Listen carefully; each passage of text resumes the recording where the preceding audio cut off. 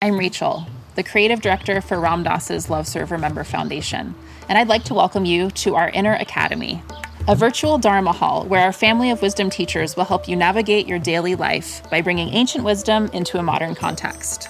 With over 200 hours of audio and video teachings, meditations, and practices from teachers like Ram Dass, Krishna Das, Sharon Salzberg, Jack Kornfield, Roshi Joan Halifax, Joseph Goldstein, and many more, the Inner Academy is your core resource for finding balance, presence, and navigating the ups and downs of your daily life. The Inner Academy has guidance for every step of your journey. Choose from an annual or monthly membership and gain access to past and future courses, retreat replays, virtual community, and much more. If you've been familiar with Love Serve Remember Foundation for a while, you'll know that most of our offerings are given freely or on a sliding scale basis. So when you subscribe to the Inner Academy, you're paying it forward and bolstering our ability to continue creating accessible offerings for all in the future, as Ram Dass wished for us to do. Be here now and start your journey with Ram Dass's Inner Academy today. For more, visit ramdass.org/Inner Academy.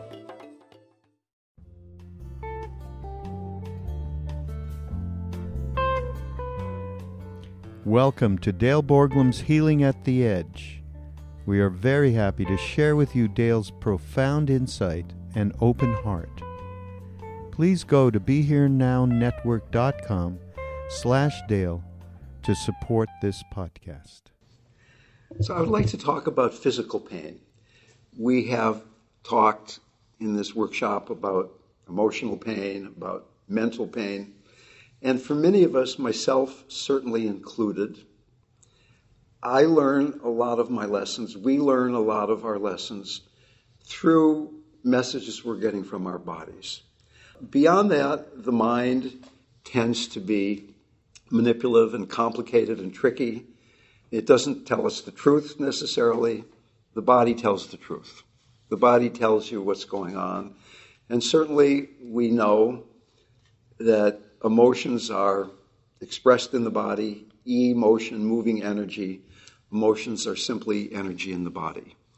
Beyond that, if we are working with people who are suffering, particularly people who are dying, that very often these people are working with a body that is dramatically changing and often a body that has a lot of physical pain. So when I lived in Santa Fe, when I ran the dying center, our local hospital, St. Vincent's Hospital, which we lovingly call St. Victims for some reason, had a volunteer chaplaincy program where if you had a certain level of qualification, they would give you a badge and you could go into any wing of the hospital and say, "Hi, I'm Dale from the volunteer chaplaincy department. Do you have any clients here that would be good for me to talk to?" And the head nurse on that unit would say, "This gentleman or this person here is suffering or dying, and it would be really good to talk. It would be great if you could talk to that person." If somebody came into that room and said, "I'm from the chaplaincy department and I hear you're dying, do you want to talk about it?" Often people would say, "Who are you and why are you in my room?" But if you came into the room and said, "I've heard that you're in physical pain, and I know a practice where I think very probably you will be in less pain. Would you like to explore that together?" No one ever said they didn't want to do that. So that having a way to work with people and work with their physical pain is often an entree into deeper conversations later on. So the first couple times you come in and you're doing the pain meditation, which we will explore just in a few moments. And then the third or fourth time you come in, you say, "What's really going on with you?" And the person says, "Well, I have metastatic cancer," and pretty soon you're having a really deep conversation. Physical pain is a very interesting and confusing and fascinating topic because the medical community has had a very difficult time quantifying pain. Two people can have exactly the same medical or dental procedure, and one of the persons is saying, are you done? That wasn't so bad. I thought this was going to be really painful. And the other person is screaming and saying, oh my God, I can't take this anymore. I can go to my dentist and say, I would like you to do that drilling on my tooth. It will mean drilling on my nerve. I'd rather not have Novocaine. And she begs me to take the shot for her sake because she doesn't want to cause me pain. Now, once again, we're going to be distinguishing here between pain, which is a physical experiencing of unpleasant sensation, and suffering, which is resisting pain. And the reason why pain is confusing is because it is very difficult to distinguish between pain and fear of pain. And what often is being medicated, what often is being reacted to, is not the pain itself, but the fear of pain. And there have been some studies done that show this very clearly. And one of them, Dr. Stan Grof, was funded by the National Institutes of Health many years ago to give 3 rather small doses of psychedelic to people with terminal cancer as a possible intervention for dealing with their fear of death. 3 sessions with LSD, 100 micrograms of LSD. And they found that this was very successful in helping people deal with fear of death until finally the federal government decided they didn't want to be in the business of giving people psychedelic drugs, and they pulled the plug on the study. But what they found that really surprised them was that after the study, many of these patients experienced a highly significant reduction in their need for analgesic medication, although LSD has no pain-relieving properties. And the assumption, of course, is that the LSD alleviated their fear of pain. Their LSD gave them some experience of being much more spacious, a self-identification of, I'm not just this physical body, I have this body, but I'm also the whole universe, so that X amount of pain is bouncing around side of not just me, but the whole universe, so it's not such a big problem. In another study, and I don't have the reference for this, but cancer patients that had severe cancer pain were taking massive doses of morphine, and that was replaced with a small dose of an antidepressant, a small dose of a muscle relaxant, and a small dose of morphine. So that the muscle relaxant and the antidepressant were kind of chemical pain meditation, and they were able to then deal with the pain because they weren't so much afraid anymore with a much smaller dose of medication. Now, I'm not here to in any way suggest that pain medication is a bad thing. I am here to suggest, however, that it is a shame for people to be overly medicated. It is a shame, particularly end of life, for someone to be taking so much medication that they're unable to communicate. I had a client recently in the East Bay, really lovely woman, really a remarkable woman. And I met with her. She was very vibrant and engaged with what was going on in her family. I came back a few days later, and she was non-responsive. She was like in a semi-comatose state. I asked her husband what had happened. He said, well, the hospice came. I won't mention which hospice it was. And they determined that she was going to be dying soon, so they upped the dose of 3 medications. And I looked at what she was taking, and it was really enough to put a horse to sleep, practically.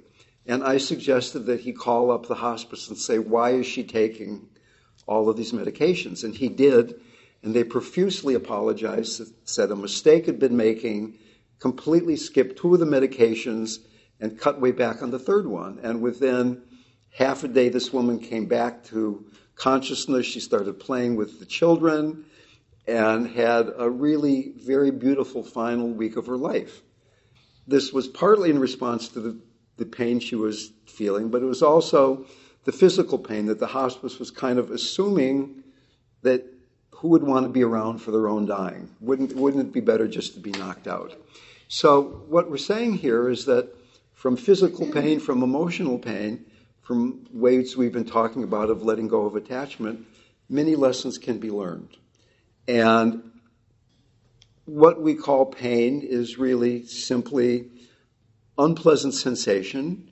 And if one relaxes and opens to it in a certain way, in the way that we've been talking about relaxing and opening to and being present for thoughts, emotions, that one can deal with physical pain in a much different way. And in a few moments, we will do this pain meditation. In fact, on the Living Dying Project website now is an audio file of me reading Stephen Levine's Softening into Pain. I think of all the wonderful things that Stephen did, among the most brilliant was the way he really brought Buddhist meditative attitudes and techniques to the encounter with physical pain. As I mentioned before, children are often conditioned to deal with pain in a certain way. They learn that the more fuss they make, the more they turn pain into an emergency, the more comfort and response they get from the parent. And is it possible to instead allow a child to feel pain and know that you love him or her, but at the same time be present and not buy into, oh, this is a really horrible emergency, but yeah, that's a little problem and we can deal with this. Let's all calm down. Okay, so what I would like to do together is a pain meditation. It's a very simple one. When I was running the Dying Center in Santa Fe for a number of years, back in the days when people had cassette tapes, you remember those little cassette tapes, even before CDs, the most popular cassette tape we had was the pain meditation. People could get lectures about dying and lectures about God, but what people wanted to do was deal with their physical pain. So somebody's lying in bed, they might never get out of that bed, they're feeling physical discomfort. Is it possible that that physical discomfort can be something that is opening them and inspiring them to let go of strong identification with body and begin to identify more with living spirit? I mentioned before that I've had clients who were in great physical pain to the point of writhing in bed shortly before they died, and when questioned, saying that they had never felt better in their lives. Yes, the body was in pain, but that is allowing me to realize, at least partly from the pain itself, that I'm much bigger than this. I am vast. And that the pain is simply one of the clouds in the sky of mind. Going back to Pema Chodron's quote that you are the sky and everything else is just the weather. So the sky is not affected by the rain or the clouds or the hail or the thunder or the lightning. The sky remains spacious and the weather comes and the weather goes. To do this meditation, I would ask you to find a really stable sitting position or standing position where for just 10 minutes you don't move, because we're going to be dealing with rather subtle sensations. Often during meditation, it's fine to move around. And in fact, while I'm saying this, let me even suggest that if you are a meditator, some of the times you meditate and you take a vow, I am not going to move, and watch your reactions to unpleasant sensations as they arise. I meditated with Sri Goenka back in India, and he would make us take a vow hour where you vowed not to move for an hour. And after 30 minutes, my vow was not to scream. That there was so much pain in my right knee that I just wanted to move, but I had taken this vow. Several years later, after I came back to America, I was at a Goenka-style retreat with a man named Robert Hover, and toward the end of the retreat, my mind was very clear. I came in for an interview with him. He said, "How is your practice going?" I said, "It's really going great, but I've got a lot of pain in my right knee. He said, would you like it to go away? I said, yeah, I'd love it to go away. He said, okay, well, let's meditate. So after about 30 seconds or so, we both dropped into a very concentrated, alert state. He said, well, describe your pain to me. I said, well, there's like a hot ball of pain in my right knee. He said, is that connected with anything? I said, yeah, I'd never noticed this before, but there's a tendril that goes up to my right sit bone, my right buttock. And there's another ball of pain up there. He said, well, is that connected to anything? I said, well, yeah, there's a tendril that goes over to the left buttock, to the left sit bone. And there's a ball of pain there. He said, is that connected? And I said, no, there's not. He said, okay, well, push the pain from the left sit bone over to the right. And I said, okay. And then he said, push the pain from the right buttock down to your right foot. I said, okay. And then he said, push it out your foot. And I did, and the pain was gone, and it never came back. Ever once. And I had been sitting with that pain for years, thinking that I was feeling this pain because I have short Danish legs, and I'm putting my body into this yogic position of a full lotus that was hard on my body. And in fact, I don't know why or how the pain went away, but it seemed to show me that pain was not quite exactly what I thought it was. There was something locked in my body, and if I was with it clearly enough, it could dissolve. Okay, we are approaching this, though, not with that mindset. Maybe I shouldn't have set the meditation up with that story. We're not trying to make the pain go away. We're trying to be with it as openly as possible. So what I'd like you to do is let your attention scan through your body from the top of your head down to your feet, and see if you can find a place in your body where there are relatively ongoing, relatively unpleasant sensations. Maybe you have a chronic condition, you have an injury, maybe you've been seated on a chair for a long time and there's pain in your butt. See if you can find some pain in your body, something that is unpleasant. It doesn't have to be a sharp, upsetting pain, just something that's relatively unpleasant and is relatively ongoing. If you cannot find that place in your body, take 3 of your fingers and with the other hand, just gently bend those fingers back until you begin to experience some unpleasant sensations. Now, initially, I would ask you to relate to these sensations, these unpleasant sensations, as if they were the enemy, as if they were a threat. Wanting to avoid them, wanting to push them away, tightening, contracting against them. Pain is a problem. What does it feel like in your being when one part of your body is a problem? What does it feel like if you close yourself to one small part of yourself? Do you close yourself to all of yourself a bit? If you were pushing away pain all day long,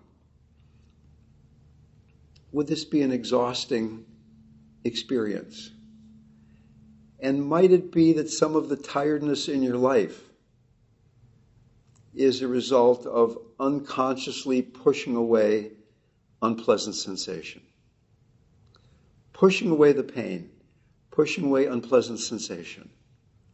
Almost as if you could put up a boundary between this part of your body and your brain.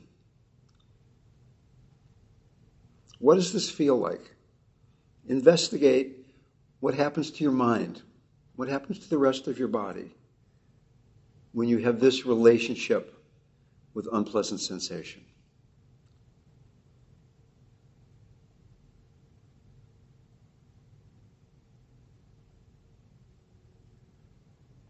And now we are going to drastically change our relationship with these sensations.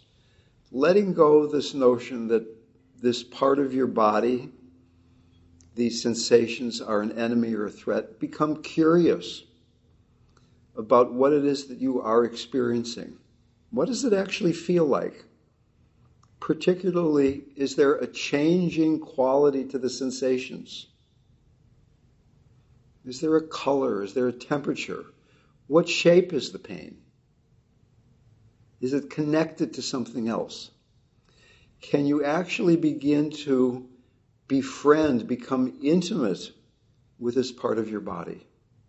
Softening the flesh, softening your relationship with this part of your body, softening your heart, letting your relationship with these sensations inspire you to open your heart even more deeply to this part of your body and to all of yourself.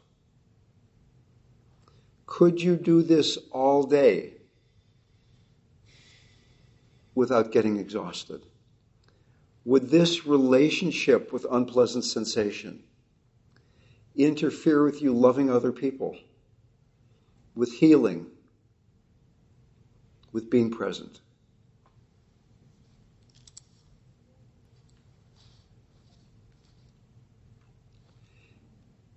Letting the sensations float in the vast heart-mind, the spacious heart-mind of compassion. Softening the heart, softening the flesh, softening the relationship.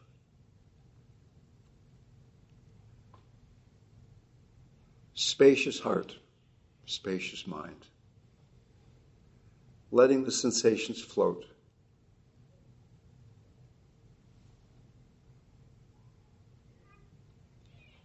Imagine that you were dying and you had unpleasant sensations in your body.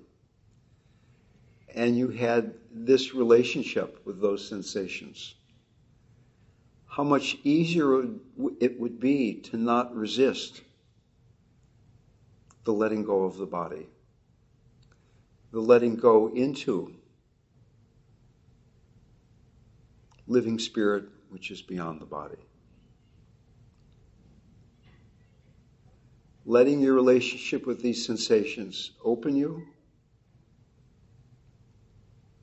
open your heart,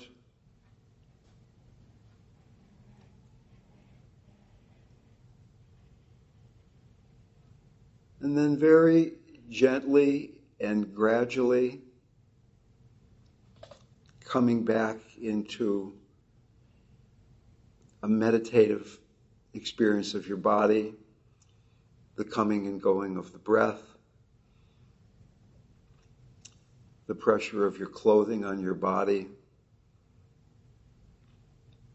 your feet touching the floor or whatever they might be touching. Once again, scanning your attention through your body. Are there other places where might be resisting? Maybe places of unpleasant sensation, or even beyond that, places of deadness, places you can't feel. Can you feel deep, deep within your belly? Can you feel back behind your heart? Can you feel that place where your head rests on top of your spine? There are often, because of long-held conditionings, places in our bodies that we have abandoned. And we have abandoned the aliveness that is inherent in the inhabiting of all of who we are. Can we be curious, not being afraid of unpleasantness, of deadness, going into those places that we have run away from as a way of learning to be with emotion, learning to be with thought, by fully inhabiting our physicality with this notion of softness being, in a very direct way, the physical component of compassion, compassionate, soft relationship with muscles and tendons and organs,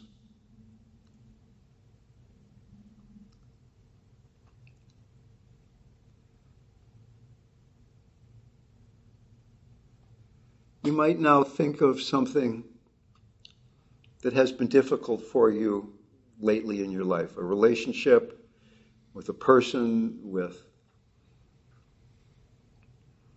money, with power, with whatever it might be. Can you think of something that has been difficult for you lately? And as you do this, does anything change in your body? Does something tighten in your body when you remember ways that you may have suffered? And can you do the same practice again instead of trying to untangle causation and what feelings actually mean? Going into the body, going into the sensations that are intimately connected and attendant to these thoughts and emotions. Being willing to love, to become intimate with, even this part of your body.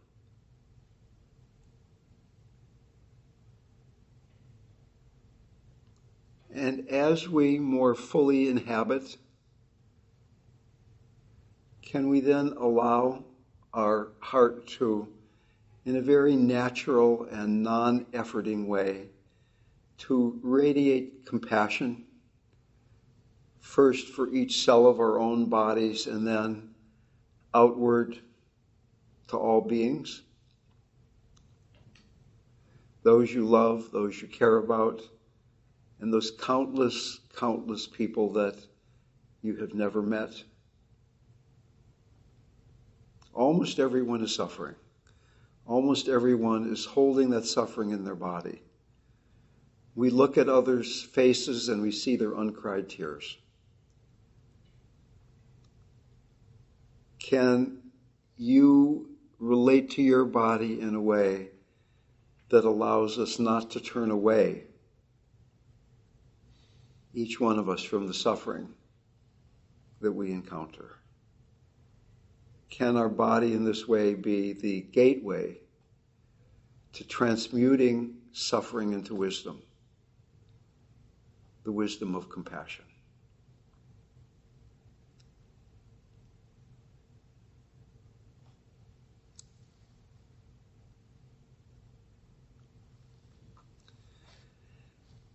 Coming back once again to the breath, opening your eyes.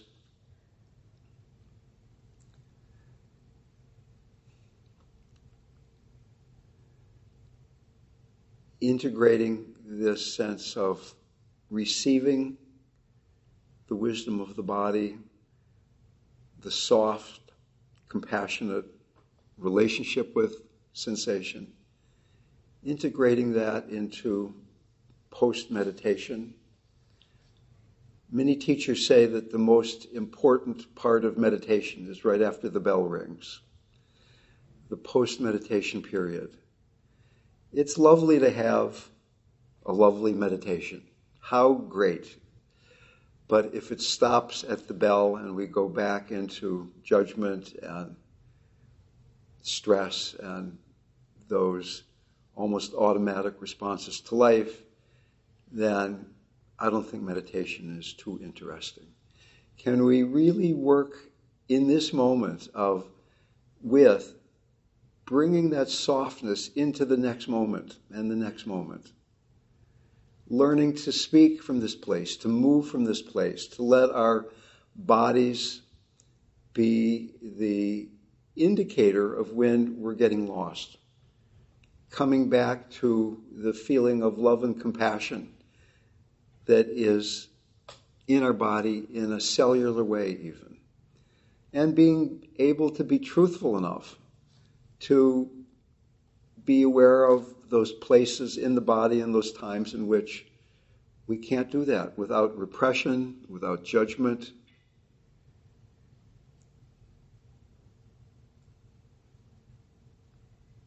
Compassion is the path of a warrior. It is a daring practice. It involves the willingness to again and again go gently into places that are painful.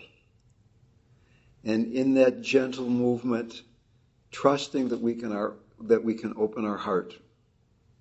We can open our heart even there.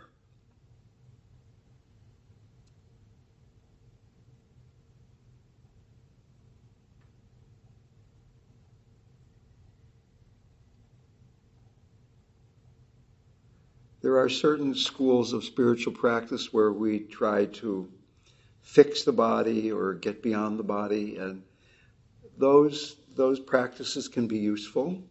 I remember when I first started working with Stephen, and there was a lot of visualization about working with cancer, and one of them was the Pac-Man gobbling being going inside of your body and gobbling up the malignant cells. But what would it be like to be able to love and soften to the part of your body that might kill you? What would be the more powerful practice? To see part of yourself as the enemy that needed to be subdued or excised, or to be able to love it, which does not preclude taking chemotherapy and radiation and having a surgeon cut out part of that. When I was running the dying center, I found myself in the position of giving chemotherapy agents to some of our clients, some oral medications that were poisonous. And at first I felt some ambivalence about giving these toxic cocktails to these people that I had grown to love. Came to the conclusion that it would be like offering communion, that here is the body and the blood of Christ. I didn't really say that out loud, and it wasn't necessarily a Christian thing. But any relationship with body, with substance, can take on this quality of heartfelt sacredness. And the same chemical that one person sees as poison, the same chemical another person can see as the body of the mother, the healing elixir.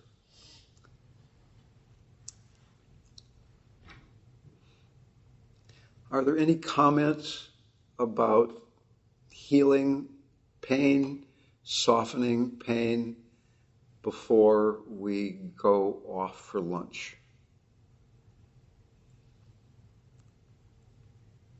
My experience of pain is that it is constricting. And it's constricting? Yeah, super constricting. Pain is constricting.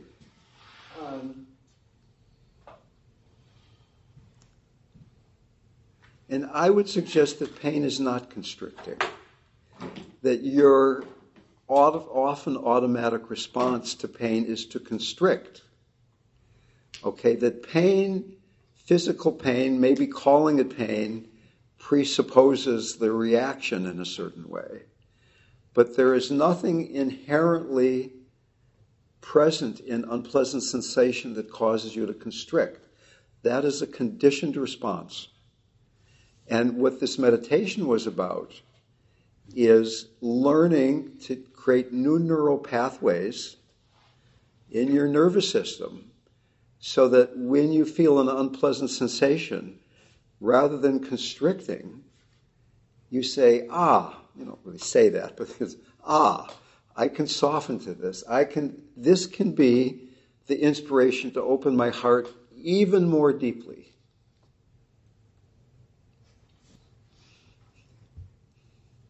Anybody else? Somebody was going to say something over there, I believe.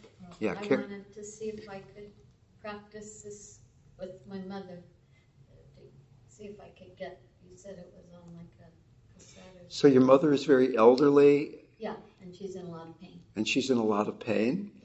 And certainly, not only can one do this practice for yourself, but you can guide another person in it. But even people who are a bit demented or a bit unconscious or whatever it might be, you can play the pain meditation audio file from our website, or you can read it yourself, or you can make up your own version of it. Somebody's in there. Somebody's in there responding to the sensations in their body. Supposedly, touch and the experience of physicality pressure and things is one of the last things to go. Certainly to guiding your mother in a pain meditation would be a wonderful thing to do. You might ask permission first, and you might not say, hey, this is a Buddhist meditation, Mom, but hey, here is a way to not feel so much physical discomfort, to be able to open to this and allow yourself to feel more comfortable right now.